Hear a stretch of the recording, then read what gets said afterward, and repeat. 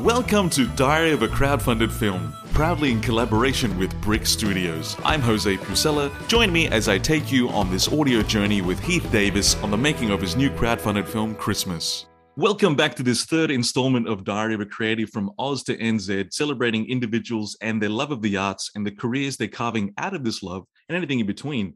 Last outing, I caught up with Perth filmmaker Ben Young days before his flight out to a mountainous location in Atlanta, Georgia, to start prep on Where All Light Tends to Go with Billy Bob Thornton and Robin Wright. This week, I virtually traversed the trans-Tasman bubble into Middle Earth to chat with an individual who is a dedicated and respected early childhood educator, has referred to themselves as an accidental actor, starring in TV shows the likes of The Water Cooler, The Eggplant, and my personal favorite, Wellington Paranormal, as well as various short films, in addition to appearing as Officer O'Leary alongside her patrol partner, Officer Minogue, in their original incarnations as members of the New Zealand Police Force in the vampire mockumentary What We Do in the Shadows, written and directed by Taika Waititi and Jermaine Clement. And we're not playing Scully to Minogue's on-screen police persona of Mulder because he's a guy with brown hair. You can catch her musical stylings in the kids' band Fun and Funner with ECC colleague and good friend Tom Watson, accompanied by some awesome Wellington musicians making music and playing music for kids that adults love too. So thank you so much for taking time to join me out of your day, Karen O'Leary. Oh, kia ora koutou. Thank you, called Karen Takaunga. Yes, hello everybody. My name is Karen. It's lovely to be here, and gosh, you've made me sound quite impressive, but we'll see how it goes from here. Before we crack on, I just needed some housekeeping. If you've enjoyed our last episode as much as Ben Young enjoys doing donuts in the ATV Gator at his parents' sheep farm, then pop a wheelie in your armchairs and drift onto our Facebook page or our Twitter at Diary of a Crowd F1. Please subscribe and reshare the episodes so the momentum for this podcast and Heat's upcoming fourth film, Christmas, continues throughout the film's production hiatus. I am truly stoked to have you here for this opportunity to chat. And I wanted to kick off with, you're an alma mater of Victoria University of Wellington. You graduated with a bachelor's degree in education, but I wanted to know, what was Karen O'Leary, the uni student, like? Well, I was a uni student for a very long time, so maybe that paints a picture. I originally went to university straight out of high school because I thought that's what you're supposed to do. You know, that was what you did. If you finished high school, you go to university. So I originally went and did politics and education. But then I realised it wasn't the scene that I was hoping it to be. Like, I think because I wasn't in a hostel, because I lived in Wellington anyway, I didn't have that kind of, you went in a hostel making heaps of mates and just going out to the pub all the time. It's like, oh, this isn't what I thought. So I sort of dropped out of that and went on the dole, which I thought was great, and just watched Sky Sport for about, 12 months on the couch. And then after that, I was like, I better start doing something. And so I thought, maybe I've always thought teaching would be cool. So I enrolled in Teachers College at Vic University. And then I enrolled to do primary training because I thought, early childhood's just like babysitting. I don't want to do that. That's not real teaching. So I started off doing primary, and as a young person, I tended to have a bit of a chip on my shoulder. And so I used to get into a little bit of trouble every now and again. And so I did manage to get asked to leave Teachers College twice. And so then after that, I was like, maybe primary is not for me. And the time while I was at university, I was relieving an early childhood centre called Adelaide Early Childhood Centre. And the more time I spent there, the more I realised, actually, this is the most important time in education, if you ask me. These children are this is where they're working out who they are as people, so you need to have the most inspiring teachers. So I went back for a third time, and third time's a charm, in my opinion, and I did early childhood and finally got my degree after a very long time and a very massive student loan. I want to go back to the early childhood centre because I think it's fantastic work, and that's really talks about your passion and dedication for education. Let's say from when you decided to drop politics and even were on the dole for 12 months, where did you pick up your fondness for Lions? What are they called? The Lions Browns brew. Oh, Lions Brown? Lion Brown? Yeah. Who told you that I drink Lion Brown? That's a false fact you've got there. Okay, that's good. Well, I'm glad we've cleared that up. So it was Tui. It was Tui that I like to drink. I drank a lot of Tui. That was my beer of choice. I'm going to go back. I'm not gonna name anyone because I don't want to get it incorrectly, but that's actually floating around. Is it? Well, that rumor has got to get out of town because I was a staunch Tui advocate. Yeah. Beautiful. So do you like the extra dry, the new? What's your Tui's?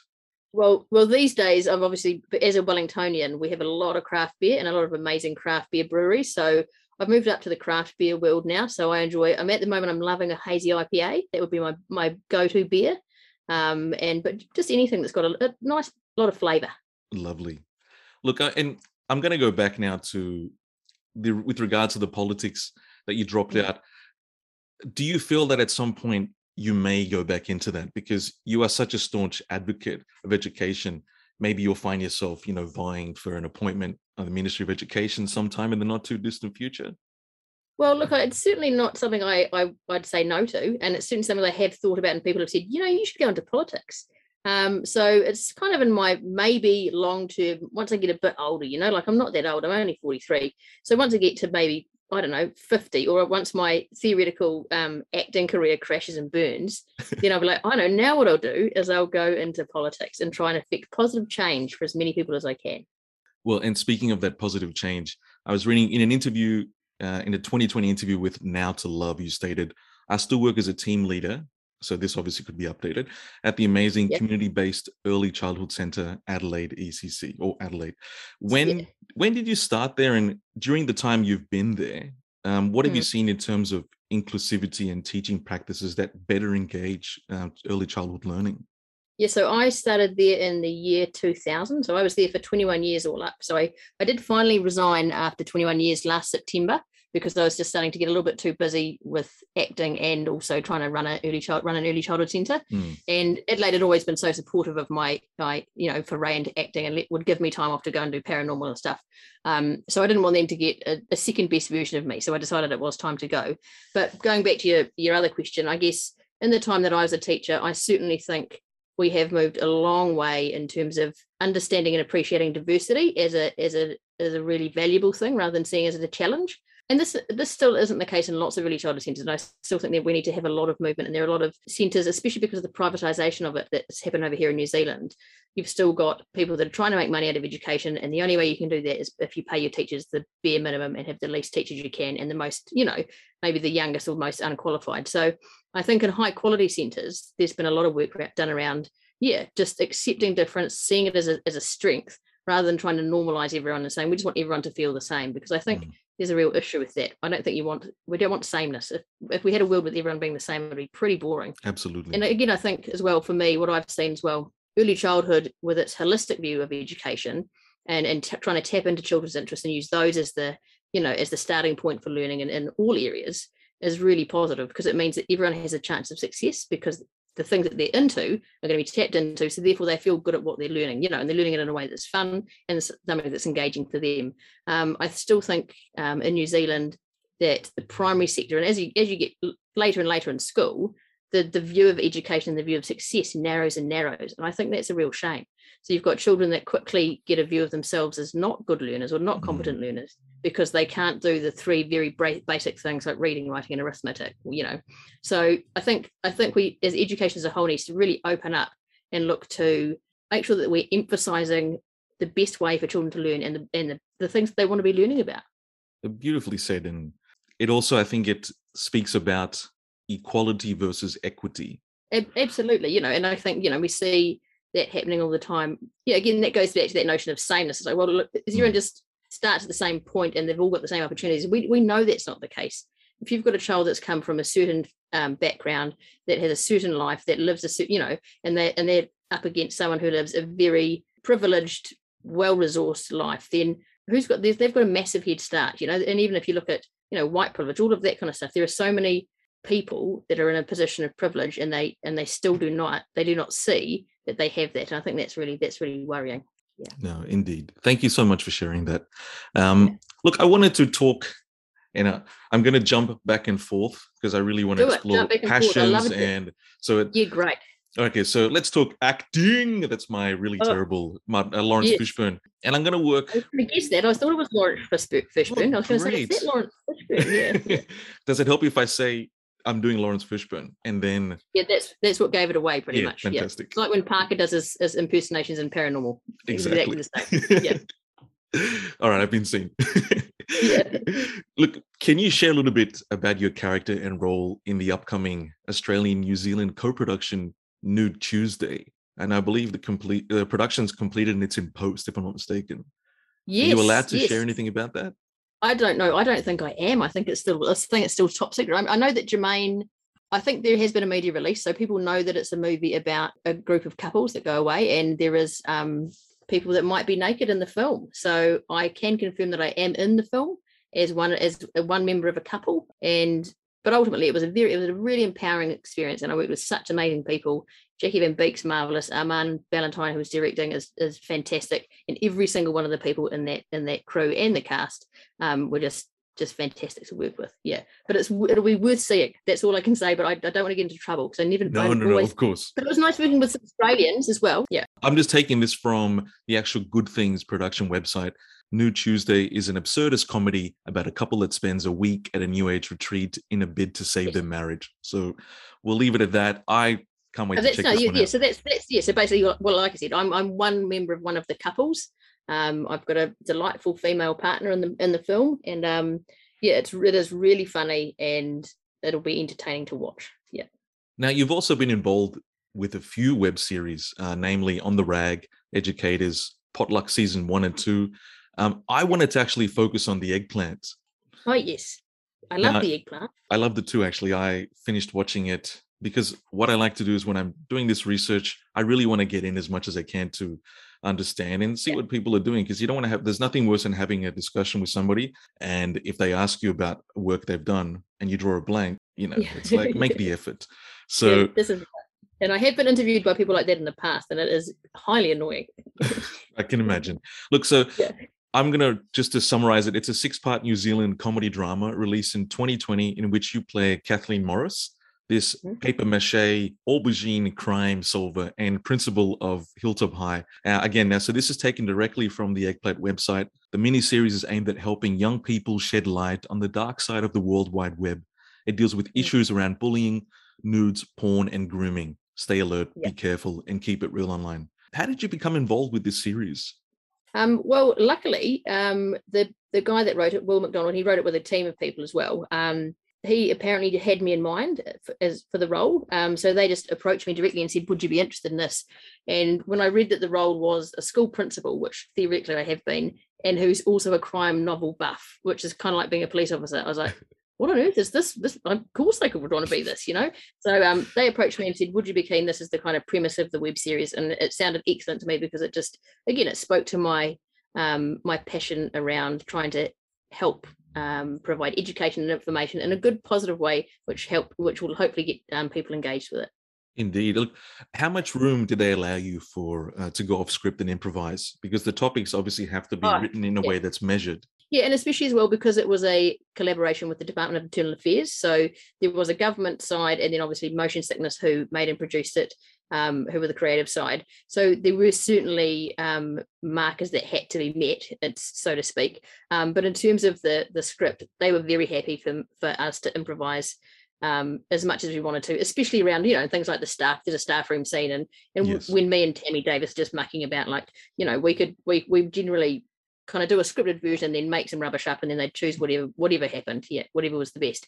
Yeah, look, the scenes at the beginning, especially at the very beginning, the first episode, where you're trying to come up and kind of break down who are we interrogating, who are our suspects, and Trev and Flank. They're in all of them. They're just brilliant. I love those scenes at the very beginning. Yeah, well, that was all improvised. That whole staff room bit, pretty much. Especially all the names bit, and then I obviously got to sneak in the fact that Melanie Bracewell's teacher's name was Karen, even though it wasn't. So I was like, because my name sucks at the moment. No one wants to be called Karen. Look, I think you're doing an amazing job of changing that. I'm trying to change it. Karen's going to be cool again. I'm going to make a show, I've decided, in New Zealand. It's going to be called, have you heard of our show called Country Calendar? No, I haven't actually. It's the longest running show in New Zealand. It's been running since like the 1960s. Right. Honestly. Yeah, it's like a farming show, but it's the most popular show in New Zealand. Wow. Which I guess is either really cool or really embarrassing. But anyway, there's a show called Country Calendar, and I thought what I could do is make a show called Country Carender, where I go around New Zealand and talk to Karens who are actually really cool, and then we just make Karen cool again. That's done. Sign me up. And Are you going to sign me up with your money? Because that's all I'll need. Yeah, of course. I mean, you take a post-dated check, 2025 is where absolutely. They've still got checks in Australia. No, only I do. Yeah. Look, as a parent of a teen and preteen, how important was it for the content in Eggplant to remain, I guess, accessible? Oh, I think that was the whole point. I think it was important for it to be accessible but really honest as well. I didn't, Mm. I think often we, especially as parents, and I'm obviously as a parent as well of a 10-year-old, so he's getting, towards that age where all this stuff's going to, well, it's probably already is, to be honest, like it's earlier and earlier. So I think making it upfront and honest, realistic, so you're not trying to hide things or sneak things, brush things under the carpet. I think that was really important. And so the honesty was raw. And there were parts in that, in that web series that I think were, pretty confronting. But yes. I think ultimately what it did was hopefully open the opportunity for a discussion. And if you're watching it with your parents, then you can talk to your parents about it. But at least it makes you think about it and think that I'm, if it's you, then I'm not the only one, Yeah. The other thing I was just curious, was it a one-off series perhaps, or will there be a follow-up and you'll reprise your role as well? Well, I've got some good news for you. I've already reprised it. Oh, we just completed, and it's, I don't know if it's on YouTube yet, but it's on TV and on demand. But we just did a half an hour special, which is on conspiracy theories and misinformation. Oh, that's brilliant. Say hello if you want to. No? Okay, that's my son calling past. And I'll clarify. So if we hear any little pitter-patter in the background, it's that will be my son, but I've told him to stay still and not move. I don't know what he's doing. No, he's more than welcome to say hi. No, he's too sure. He doesn't want to now. No, that's fair enough. Look, so the conspiracy theory one will be good, and I think that's obviously very timely with what's happening, at the moment with the old COVID and the vaccinations and all of these people. And this is, I guess, again, it's another danger of the internet, how easy a ridiculous rumor can become somebody's truth, and I think so to highlight that, especially for young people, and to encourage people to make sensible, well-informed decisions about things like vaccinations and all of that kind of stuff, I think it was very timely. And again, it's something that it obviously resonates with your passion for education. The series really is a great initiative to encourage families and teens alike to open up discussions around uncomfortable topics like pornography and bullying. For anyone interested, all 6 episodes can be viewed on YouTube. Now, let's rewind back to 2014, where casting director Tina Cleary, who was also a parent of one of the children at the Adelaide ECC, she encouraged you to audition for a part in the 2014 film, What We Do in the Shadows. For the uninitiated, with this particular story, do you mind resharing the experience of the audition and what was it like on set for the first time with Jermaine? Yeah, so it was actually back in 2012 because it took them that long to edit the film because there was so much footage. So it was 2012 when Tina came up to me and said, "Hey Karen, these guys are making a vampire film. They need a couple of cops you should try out." And I was like, "No, I'm not an actor. I don't want to do that." And she was like, "No, I think you'd be good at it." I was like, "No, I don't want to." Anyway, she's such a nice person that I said, no, she said, "Look, just come and chat to me on Saturday. We'll talk about it. And if you don't want to do it, I'll leave you alone." I was like, "Yeah, fine. All right. Okay." And then I'd had quite a lot of fun on Friday. So I was feeling not the best on Saturday. So I almost didn't turn up, but then I thought I better go. And I turned up and she'd organised an audition and I had no idea. And so there I was, there's an audition, and there was Cohen Holloway, who's pretty well known in Australia, in New Zealand. He's been in lots of Tykers. He's in pretty much every one of Tykers films. Yes. And so she said, "Look, just pretend you and Cohen are cops. You're coming into this weird party," and her and Lauren Taylor, who's another great, she just did her first feature film, and is a great, amazing, talented woman. They were doing the casting, so they pretended to be these, they had accents, and they were obviously, we didn't know at the time, but vampire-esque, but we just knew that they had interesting accents. Yes. And she just investigate like there's something going on at this party. And so I just sound like you're a cop. I was like, okay. And but the good thing was, because I didn't know what I was getting in for, I couldn't be nervous about it. So I just sort of was like, I just said what I'd say. And then the next day, I think it was, she rang and said, "Oh, Taika and Jermaine love you. You're in the movie." I said, "What? I'm in the movie? Taika and Jermaine, like the famous guys." And so then I was like, "Okay, God, I don't know what I'm doing. I don't know how to do this." And obviously for What We Do in the Shadows, there was no script at all. So it was fully improvised. Like Jermaine and Taika had a script, but no one else saw it. Right. So all they did was they knew where they wanted each scene to go and where they wanted the film to go, and they would use their knowledge of the script to try and steer it in the right direction. But obviously that allowed the scope for so much improv and things that they wouldn't have thought of that were really brilliant becoming part of the film. So so I turned up on set. It was like 11 o'clock at night, got into my cop uniform, sat down, felt quite sick and nervous. Actually, this might be where the Lion Brown came from. I had a Lion Brown in my bag. Okay, it is. Yeah. I was going to touch on that. Yeah, there was a lime brown in my bag, yes. But it sounds like the truth has been misconstrued, and I'm sure something that... Yeah. That was just obviously the only one I could find in my fridge. Yeah. And so I was just sitting there going, oh, goodness gracious. That was for after when I'd finished. I was like, I'm gonna need a beer after I finish this. And then I met Mike Minogue for the first time. And he was there in his cop uniform, you know when you just meet someone and you instantly get on with them. So, and he was really like, he had been, again, he's quite an accidental actor too, but he'd been at least in a couple of things. So he was very kind, very supportive, and so reassuring. And I think he made a world of difference. So, and he just was really funny. And we had a similar sense of humor. So, and then we walked out and Jermaine said, okay. And he's always just so great and matter of fact and just friendly and cool. He's like, so, what's your name going to be? I said, what? He said, what's your name going to be? I said, I don't know. It's your movie. Shouldn't you know what my name's going to be? He's like, I don't know. What is your name? I was like, O'Leary. He's like, yeah, that's so cop. And so that's how we ended up with our own names. It was because he hadn't bothered to think of any names for us. He was just going to call us Policeman 1 and Policeman 2.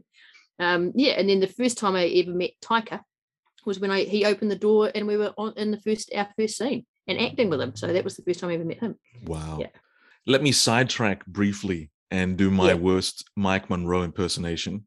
That was it. Of the best 90s TV incarnation, and say, Karen, welcome to This Is Your Life moment. So I was fortunate enough to reach out to a known associate of yours, and here is their statement for meeting you on set for the first time.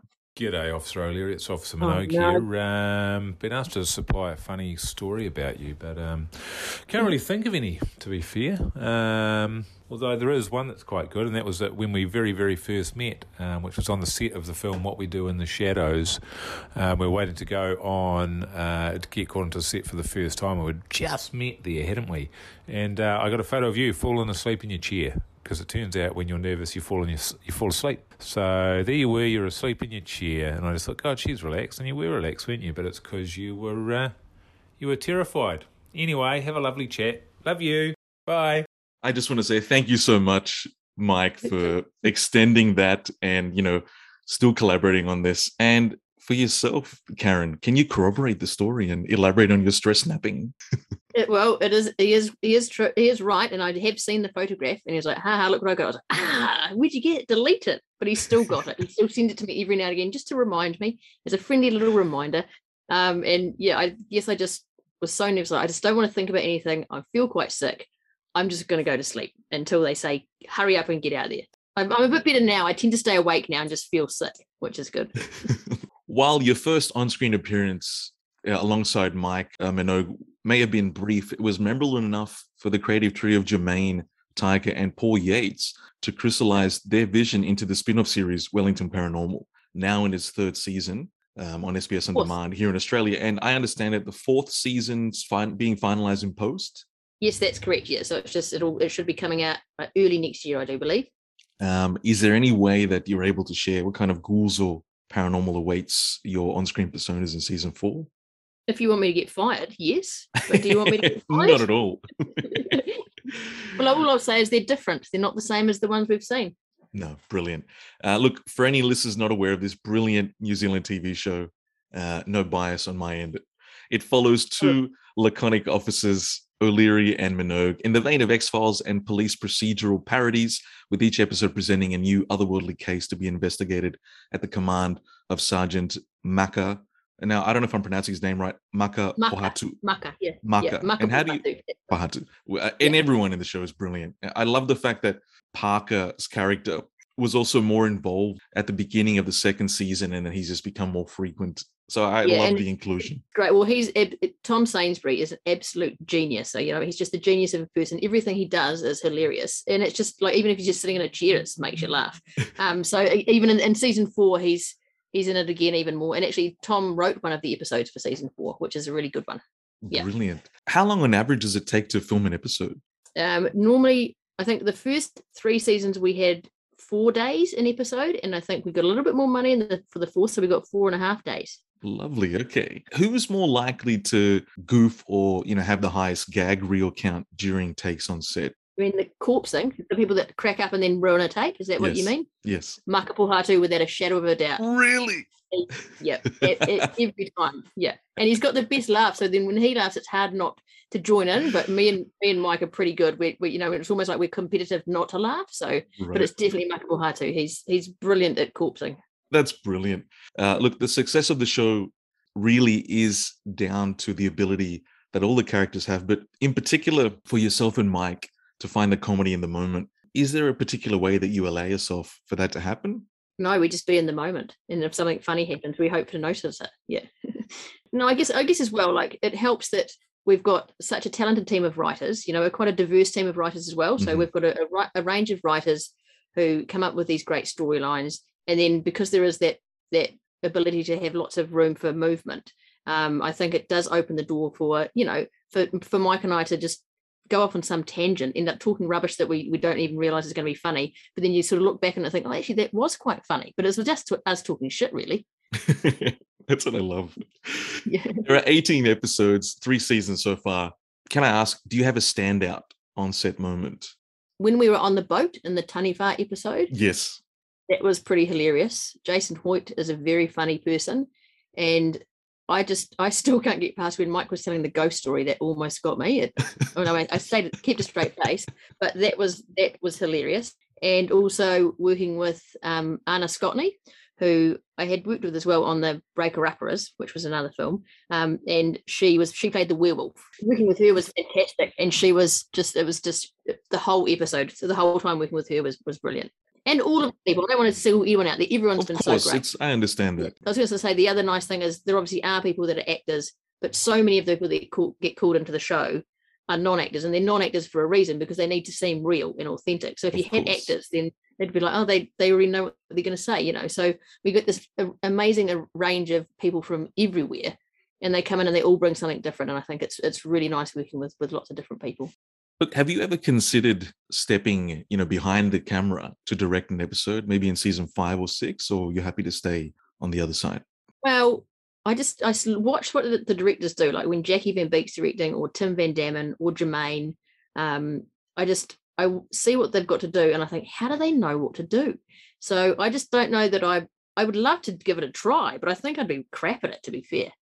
At the moment, I'll keep watching and I'll try to keep learning, but I just think I find what they do amazing, like to have the vision and to know what needs to go where, when all that stuff needs to happen. Like, it's a lot of organization. And to be fair, I'm very disorganized. I'm more of a turn up, say some rubbish, walk away. That's kind of more my forte. Look, and due to the lateness of the release in the States, so the USA, they're lapping up the comedy, the deadpan style, the brilliance of the show. And it's garnering unprecedented attention. I was seeing it was from the New York Times, Variety, The Guardian, Rolling Stone magazine, where just this month it was voted #1 TV show in the top pop culture picks for the month. So, Isn't it crazy? Don't you think that's crazy? I just keep thinking it's hilarious. That's what I wanted to ask you. How does it feel to get all this attention from North America? It must be surreal. It is surreal. And because obviously, again, because I came from a teaching background and I still feel like, what am I doing on a TV show? Like, I still just kind of pinch myself and think, oh, how fantastic is this? But, I guess, again, it's testament to the creative vision that Taika Jermaine and Paul Yates, especially Jermaine and Paul Yates, who are really hands-on. I think their ability to get a fantastic group of people together has just meant that me and Mike we're in some pretty lucky place, to be fair. And also, I think, I have been told off for being typically New Zealand and saying, oh, it's all just luck. It's not like I'm an actual actor, but Mike and I potentially are okay at what we do. And so hopefully that also has helped the show's success. No, you guys are more than okay. And, the show's success, I think it's only going to grow. As Mike would say, it's phenomenal. Yeah. Now, he said phenomenal. Sorry, he does say that. Phenomenal. Yeah, and I'd say no, phenomenal. I'm sure it's been a shock to the US audiences, not only because of the vernacular and the use of the Maori expressions, but as officers of the New Zealand Police, especially at least portrayed in the show, you're only carrying tasers. We've only got one taser. That's right, which you rotate on a weekly basis, whoever's not driving. Yeah. So I was curious to know if the image of the New Zealand Police has been positively impacted due to the show. Yeah. Actually it had been, and we did wonder about that, and obviously we didn't want them to be getting a bad name or anything like that. But the feedback has been incredibly positive. And actually, obviously, during COVID, we worked together with the New Zealand Police to do all of the COVID ads. Yes. I don't know if you ever saw any of those. Yes, I've seen those. Yes. Yeah, and obviously now that when I see actual real police officers in the street, more often than not, they'll say, "Oh, g'day O'Leary, how's it going?" And we are getting sick of being called O'Leary and Minogue. But they said that generally speaking, it's more likely people come up to want to have a laugh with them than potentially tell them to F off pigs, which I think that's positive. Absolutely. Look, to round this off, I'm a huge Wellington Paranormal fan. And for those listening who haven't checked it out yet, you're in luck because you can binge all 3 seasons via SBS On Demand. Now, I want to finally rock out with a little fun and funner. Oh, yeah. Now, did you and Tom Watson conceive the kids' band, or was it kind of something that you both brought elements into? Yeah, so basically, since I'd been an early childhood teacher, from the start, I had a good friend of mine and a colleague, Kim Leach, who used to play the guitar, and I used to think, oh, that's really cool. Music's such a powerful tool. And so I just used to watch what she did and think, oh, I could never do that. She'd look, Karen, all it is 3 chords, either C, G, and F, or A, D, and E. And you can play any song you want for kids, I was like, oh, yeah, okay, maybe I could do that. So I did start playing the guitar more and more, just with your regular twinkle twinkles and what have you. And then I started thinking, God, some of these songs are so boring, So I started to just make up ridiculous songs. And then I started working with Tom. This was years and years later, when he started to work at Adelaide Early Childhood Centre. And he's like a bona fide Wellington musician. He used to be in Head Like a Hole and all sorts of other great bands. And so we would obviously muck about together and sing songs and, and he'd join in with the songs that I'd already written. And then one of the parents happened to work for New Zealand On Air and said, I've heard you guys, there's a new funding round there. If they want someone to make a kids album, you should apply for funding. And me and Tom were like, yes. But we had no idea how to apply for funding. We had no idea how to fill in the form. We didn't know what KPIs were. And we had till 4:00 the next day. So we were like, okay, we need a band name. What's our band name going to be? We're like, one of our colleagues, I think, said Dumb and Dumber. We're like, oh, that's a bit harsh. And then I said Fun and Funner. So that's how we got Fun and Funner. Beautiful. And then we just quickly got this form and they said, yes, we'll give you some money to make an album. So then we're like, shivers, now we've got to make an album. But luckily for me, Tom's got so many positive connections in the Wellington music scene that we ended up with this amazing super group of people that are in a fantastic band. So we've got like a 9-piece band filled with incredibly talented musicians. The album titled Better Than Normal, which was released 2020, there are 11 tracks. They're ranging from rock, punk rock, folk, pop rock to lullabies. And there's elements of scat, zorba, and soul. Now, I listened to the whole album a couple of days ago while I was working. It's really easy to listen to, and the grooves are fantastic. And I'll later mention, some of these huge artists that you're mentioning that collaborated. But it was so refreshing to hear children's music breaking that mold from the usual simple melodies and overuse of the triangle and recorder. Yeah, and I think, and that was really important to Tom and I. And I think, again, that's something that I've learned through my journey as an early childhood teacher. Just because they're children doesn't mean, I guess as well, it's like, you don't need to dumb things down for children. Like they're the most perceptive people we have in our society. They're also the most curious, and they're also the most creative. Like there's this amazing talk about how a child at 4 is creativity's like divergent creativity is like at 98%. By the time they get to 18, it's down to about 12. Wow. That's what school does to kids. It just cuts out their creativity. So I think just having music that was engaging, fun, and of lots of different genres, meaning that it could be enjoyable for lots of different children. That was really important to us, and we just want it to be fun. Like I don't, all of some of the early childhood music just makes me want to poke my eye out with a compass. I get that indeed. Look, what musicians inspired you guys while you were working on this album? Ourselves. Yeah, I guess I'm terrible. I don't really watch TV and movies, and I don't actually listen to a lot of music, to be fair. But I guess working at Early Childhood Centre, you've got the perfect place to test out any material. So it would just be a matter of mucking around. 3 chords would come out and I'd play them, we'd play them at different speed or whatever, different tempo. Yes. And then you say, what do kids want to hear about? And they want to hear about poo and the wharipaku. So that's what you do. You write a song about that. So do you have a favorite song from the album? Because you've named my favorite song. Yeah, Poo and the Wharipaku is probably our number 1 hit. I think my favorite is, I actually love Sharing is Fearing. So I think it's an underrated song. I think the message is very powerful, and I think it's just got an amazing power to it. That doesn't make sense. It's very powerful. It's got an amazing amount of power. I would change it to it's powerful, and it's just got a real sense of soul to it, It does. And I also love Tippy Ballet Toes, and I've got a softness for Loveliness of Ladybirds as well. I do too. I love that. Yeah. Are there any plans for a second album? hopefully. There certainly are. Yes, Tom and I have been writing some new stuff, and we're hoping to, if we ever get around to apply for some more funding, but otherwise we'll just pay the money and make another album, because I think it's worth it. I think the children of the world need our music, you know? The album also features, and this is where we'll get to, the musical talents, the likes of founding percussionist for Trinity Roots, Ricky Gooch, bassist Andrew Bain of Fur Patrol, and Tony Chang, aka Toby Lang, the trumpet player of my favorite psychedelia-infused funk soul reggae outfit, Fat Freddy's Drop. I love those guys. And yeah, well, I'm just going to quickly name the rest because they're all fantastic. Please do. My backing vocalist, and this is hilarious because they're both fantastic singers, Lisa Tomlins, who's brilliant, and Vanessa Stacey. Then we've also got Eilish Wilson, who's currently over in the States doing a Fulbright, playing jazz saxophone. So she plays all sorts of things like the flute and the clarinet and the saxophone, and she's marvelous and fantastic. And also my partner, so I'm probably biased. And then we've also got Anita, who plays the violin, and she also goes on by the name of Motta. And she just brought a whole new, just amazingness to the album. And then we also had probably missed someone out now, and that's going to be terrible. If I've missed someone out, you have to cut it in the edit, okay? Done. No, that's everyone. That's everyone. And it really is worth checking out. I thoroughly enjoyed it. And look, I was hoping if you can indulge me a bit further, because I really appreciate your time, Karen. And I want to end the discussion. I was a massive fan. I don't know if you ever watched James Lipton. He used to do interviews on this show called the Inside the Actor Studio. He created it and he hosted it from 1994 to 2018. He would ask these 10 questions at the conclusion of each interview. Okay. So he would also give credit for the list to this French talk show host, Bernard Pivot, as well as note that the list originally came from novelist Marcel Proust. So how are you feeling so far about this? About this quiz of 10 questions? I'm feeling confident, quietly confident. Yeah, brilliant. And excited. Okay. All right. So it's not actual trivia, is it? It's just it's not actual trivia at all. Okay, there's no right or wrong answer. Yeah, exactly. Now I'm feeling great. So number one, what is your favorite word? Can I ask a question to clarify? Sure. Is it my favorite word in terms of what the word means, or my favorite word just in the way that the word sounds? Well, I'm happy for you to answer either or. Well, I actually wrote this word down today and I realised I've got a real soft spot for it. I'm not sure it's my favourite, and because there are a lot of words in the world and I don't want to discriminate against words, but I really like the word plethora.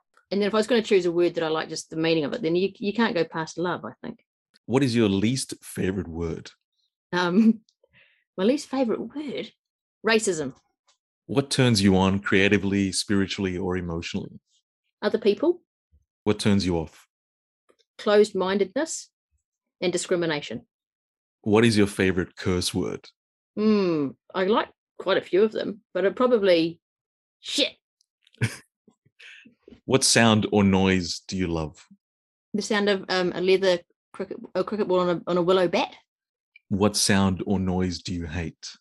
The sound of I can see my teeth on edge. The sound of teeth biting into an ice block. What profession other than your own, I mean, you're multi-skilled, but other than your own that you're not doing at the moment, would you like to attempt? Politics. What profession would you not like to do? I mean, I'd like to think I'd give anything a go to see if if I liked it, but there must be something I would think I definitely wouldn't want to do that. I wouldn't want to be a National Party politician. Is that? The final question. If heaven exists, what would you like to hear God say when you arrive at the pearly gates? Okay. I'd like them to say, hello, it's nice to see you. Is that deep enough? Do you want me to say something really deep and spiritual? Not at all. I mean, I just want them to be welcoming and be like, yeah, cool, it's nice to see you. Come on, we'll show you around. Make yourself at home. Bummer, you're obviously dead now, but don't worry because look, you've got a whole new life here and there's some amazing people. That's what I'd want them. Just want them to be friendly. Thank you so much, Karen. I'm sure you haven't been asked those questions, and probably for good reason you're thinking, but no, they're hard on the spot. And now I'm going to go and think of heaps of words that I love and heaps of words that I hate, but never mind. Those we'll have to do for now. That was short, my rapid fire answers, but yeah. Thank you so much. Look, I just want to give you the floor now. If you want to share any upcoming projects or further promote any news or events that you feel like sharing to the community of listeners, the floor's all yours. Thank you. Well, upcoming events are obviously everyone should get vaccinated as soon as they can. That's the first thing, and that's most important. I'm going to get my second jab very soon. But in terms of from a creative point of view, Michelle Saville's feature film, she's an amazing New Zealand writer and director. Millie Lies Low is coming out in the New Zealand International Film Festival, and I've got a short part in that as a security guard. I'm very typecast as a uniform lesbian, but that's cool. So that's something to look forward to. And then, like I said, Nude Tuesday's coming out at some stage. And also Lauren Taylor has made her feature film, which I've got a very small part in as well, which will be coming out at some stage again in the future. But these things take time, don't they? Mm-hmm. They do. And other than that, hopefully just anyone out there wants to give me a job, like I can sing, I can talk to children, and I can do things in uniforms. I think the benefit here was the fact that speaking to me must have felt like talking to a child. So you were, more than prepared for that. Absolutely, it's very similar. I just had to try and keep you in line, keep you positively engaged, and think that I was listening to everything you were saying, even when I wasn't. Yeah, just joking. It was fantastic. Look, Karen, you're an absolute legend. I sincerely hope that you have enjoyed yourself on some level. I've enjoyed it on every level. I mean, on a normal or a paranormal level, even. Well, I think it was paranormally good.